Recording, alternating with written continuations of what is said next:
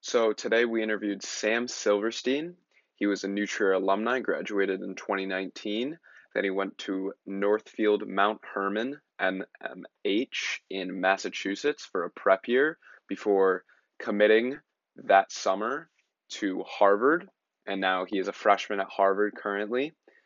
There's no recorded stats at New Trier, but it's safe to say that he had a great career, enough to go and get a great spot on a prep team. He does have prep stats. He averaged 9.5 points, 6 rebounds, 3.5 assists, 1 steal, and half a block. Um, yeah, I hope you enjoy the episode and interview with Sam Silverstein.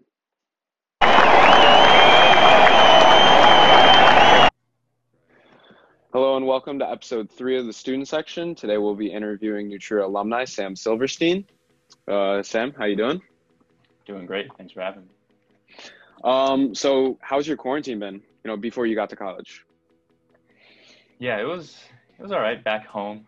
A lot of time with the family. We got we didn't have a basket at our house before quarantine, but we got one, so a lot of shots in the driveway, stuff like that. But it was all right. It wasn't too bad. Yeah. So before you got back to college, how many days a week were you training during the summer? I mean, during like a normal summer, I would be like 5 to 6 days a week, but I had a few injuries this summer, so I spent more time like rehabbing than working out. But like I'm getting healthy now, and so it's 5 to 6 days a week for sure. All right, yeah. So that's back on track. So what was one skill specifically you tried to get better at over the off season and when you were healthy? Yeah, my shot for sure. The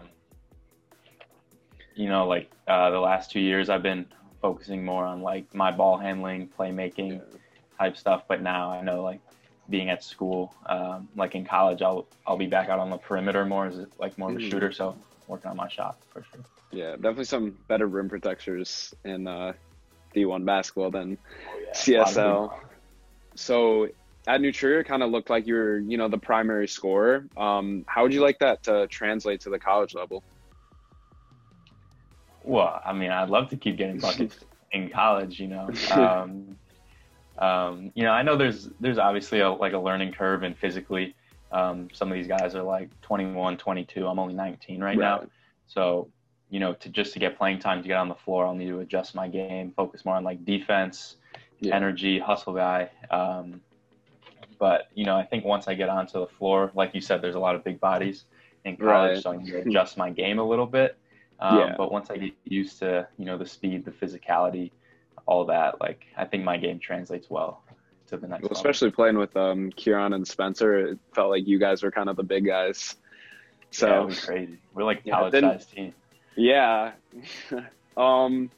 So, with that said, you there were flashes of you doing a little bit of everything, and Fricky said in an article, he does a lot of stuff right. This was your junior year. Ooh, doing your research. Yeah. And he's going to be a heck of a player for us. So, that's a big compliment coming from anybody really, but from the head coach, that's pretty good, Thank you, Coach Fricky. He's the man. You're going to find out about that. Yeah. So your New Trier career unfortunately came to an end early with the injury of your wrist, but what helped you overcome this obstacle? Yeah, so definitely sucked ending senior year that way, but so I spent like a lot of time. I became really close with John Carragher. I know who he is, right? Yeah, so I spent a lot of time with him. He had a few hand injuries too, so he missed extended periods of time, like his freshman, sophomore, and junior years. So, talking with him a lot and just, being focused on the bigger picture, because when I broke my wrist, I was uncommitted. I wasn't sure what I was going to do that next year. But then like talking with my prep school coach, and then knowing that like colleges were interested, it was just being as committed to my rehab as I could. And then knowing like, hey, I want to play Division I basketball. I can't lose my focus now just because I got injured. So just seeing like, you know, I have opportunities ahead of me. I got to take advantage of it. You must have said something pretty good to John because he was averaging 15 last year. So yeah, me and John spent a lot of time together. Yeah, I mean, and he wasn't injured. I mean, he had for most of the time he had tape and stuff on his hands, but he didn't miss a lot of time. So what was your personal experience at MNH? Yeah, so NMH, I really liked it. I really liked it a lot. I was really torn between like playing Division III or going to prep school. But my dream was always to play Division I basketball, and I knew NMH would give me a great opportunity to do that. So out in Massachusetts, mountains, nothing there. So Not it was too much. just, there was no, closest town was about 20 minutes away. So you did I got get on campus. You did get some media attention from Overtime though. Yeah. Overtime came out. You know, that was pretty cool. Big spotlight. Yeah, you know, we try and stay low key, but that was cool, you know. Because Overtime's a big deal. But no, I got there and it was just basketball and it was school and that was it. So I wanted to work on my game as much as possible and that's what I did. And it was a great like 2/3 of the year, you know, because it got cut short. But I'm really happy. I mean, and I got followers. Yeah, I mean, you had a winning culture, so I mean. You know, it said, I mean, I didn't look this up because I didn't need to. I watched the 2 Overtime episode things. I mean, they were good. You know, they it looked like you had it looked like you had a nice winning culture. So it looked like you picked the right prep school, especially with, you know, your rival being Brewster, ton of D1 talent, NBA players now too. So it was awesome. Those guys, they're good. Yeah. So what made you choose Harvard? Man, so Harvard, I mean, first of all, my parents gave me the okay. All right. So when my mom said, yeah, you can go, then okay. But Harvard they weren't the first school to reach out, but they were my first official offer for Division I. And just like when the coaches reached out, as soon as they were really interested in me, the communication was great. I was speaking to coaches, you know, multiple times a week. They were super honest. You know, they had like a vision for me on the court, and then I could tell, like similar at New Trier and NMH, there's a winning culture here. You know, guys are committed, and you know, ultimately I wanted to play for a winning program, and of course, high academic school. So, definitely known for that. Right. And then getting to play with Kieran too. We've been playing together since like 8th grade, so it was the right fit. It was a great opportunity. Well, a lot of what fans see is just, you know, the players playing and, you know, the star players just putting up buckets, whatever. How will you try and make an impact right away? You know, behind the scenes, right? Right. That's a great question. Because definitely a lot more that goes into winning than just guys getting points. You know, I think just trying to, even coming in as a freshman, just trying to set an example of like, you know, I'm here to win games. We'll build the culture up. So, you know, whether it's early mornings or late nights, whatever, in the weight room, getting extra shots up, you know, first in line for drills, being loud, getting on the floor, you know, boxing out, like, you know, little things that add up to wins. Because really that's ultimately, it's all about winning games. And then, you know, we do that, guys can get their buckets, we'll win, everything's good. So.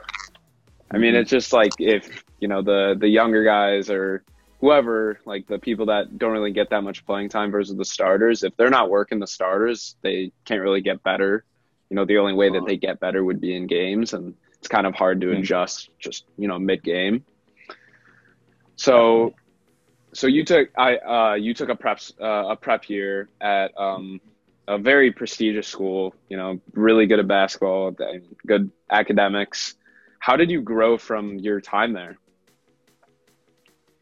Yeah, so NMH was great. I mean, the coach there, John Carroll, he wants to run it like a college program. So just like I talked about earlier with time management, like that was key. We were we were up at 6 a.m. 5 days a week. So, you know, getting to sleep on time, eating right, like, you know, one thing for me, like I'm on Instagram like as much as I can. It's tough, but I had to learn to, you know, put my phone down and go to sleep because that's the most important thing. And then just there's so much competition at NMH. Like New Trier, we had a lot of talent. We had, I think on my team, like 10 guys are playing in college now. So it was competitive, but NMH, we got like 13 or 14 Division I guys with high major offers. So, you know, being mentally prepared every day to go in and compete, because if I had an off day, someone would literally take my spot. Like I wouldn't play the next team. So, you know, just being ready and focused every single day to compete. It was great. Yeah, NMH definitely prepared me for the next 4 years. Yeah. So preparing for prep, even though you played D1 talent like probably most games, it's definitely different than college. What changed preparing this year than last year? In terms of like going into the season? Like going into the season, yeah. So this year, definitely more emphasis on like getting in the weight room. Like I said earlier, like there's grown men like 21, 22 years old. And you know, I'm kind of a little skinny. So I don't want to get pushed. Yeah. But you know, we're working on it. So, but a lot of time in the weight room, don't want to get pushed around because, you know, if you can't guard, then you can't get on the floor. So you got to be able to, you know, hold my ground. Just going into prep school, I mean, it's a lot of just working on your skills, you know, talking to coaches. So I knew like at NMH, I would be like a small forward, but also like a secondary ball handler. So I knew, and like I watched like what type of offense they run. So I knew a lot of like slashing, like finishing around the rim, working on my ball handling. And then, you know, at Harvard, more of like a 3-and-D type guy, at least this year. So working on skill specific. Well, yeah, you were definitely a primary ball handler at New Trier, I'd say, or at least one of them. You know, every team has their needs. You know, you could go back to being a primary ball handler. Who knows? You know, got to be ready for anything. Always. So, with the outlook of the season, you know, assuming you guys have a season, who would stop you from winning conference this year? Who's a tough team? I mean, well, yeah, right. We gotta be, you know, on top right now. But you know, Yale's tough. They're always good. Harvard had a couple really good games with them last year. I think Penn graduated their best player, but they're tough.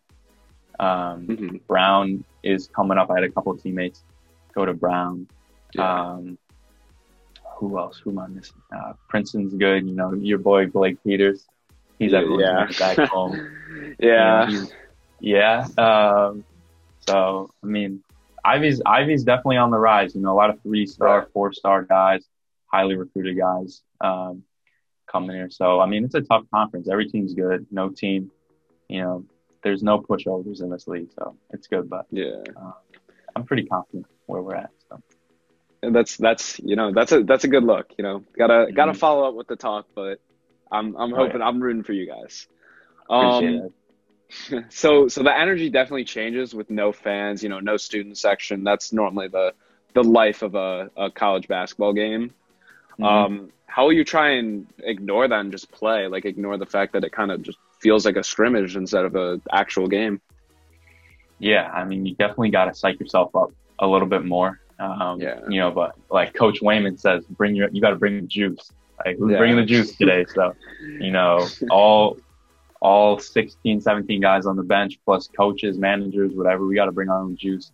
We got to make it live. Definitely no fans.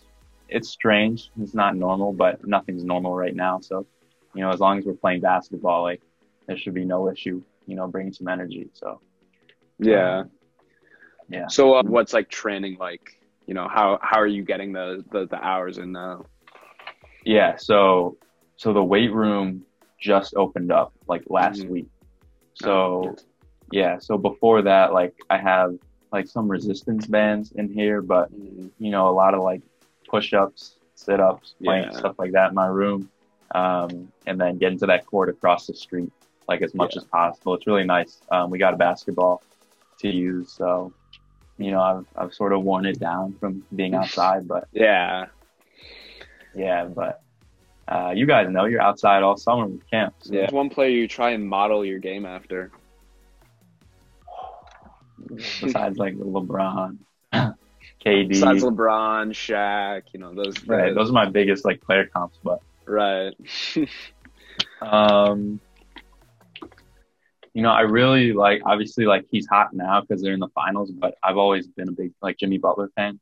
Of course, he was with the Bulls, but Right. he's fearless. He attacks people, and he came into the league as like mainly just a defender. Like he couldn't score at all. Yeah. And seeing like how much he's improved. Of course, now everyone knows his story because it's such a big deal. Right. But like he came in as a nobody and he just Mm-hmm. found his minutes on the defensive end and slowly worked his way to offense. And he's got, like a downhill type of game. He gets to the rim and finishes well, and he hits some tough shots too. So definitely, I watch a lot of Jimmy Butler. I like that comparison. I was going for more of a Alonzo with a better shot. I love it. I get it so much, Lonzo. I love it. I mean, Yeah.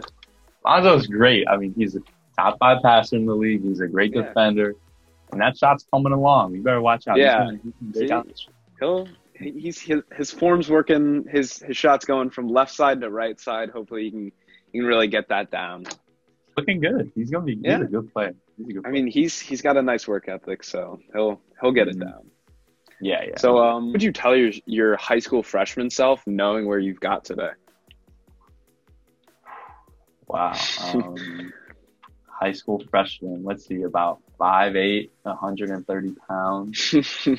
I just, it's really like cliche now, and like the Sixers do it. I'm not going to say trust the process, but yeah, just like stick with it. It's really hard. I mean, honestly, I would come home like crying some nights. I was so frustrated. I don't know if I ever like seriously thought about giving up, but I was just like, why am I playing? Like, why am I coming off the bench on the freshman team? Like, why am I playing on the sophomore team? Why am I playing JV? And it's really frustrating, but just stick with it. Listen to my parents, listen to the coaches, because they all are like pushing you in the right direction. And it's really hard, but if you want it bad enough, it'll pay off. So that's what I would tell them. And maybe eat a little more. I need to put some weight on. So. Well, I mean, standing 5'9", 140 today, it's a not too much of an improvement. Yeah, I know. It's tough. All right. Man. It's tough. Well, thanks, Sam. Thanks for answering the questions, coming out. Of course. Thank you. And of course, thanks to Sam for coming out, being a great guest. We got some good questions.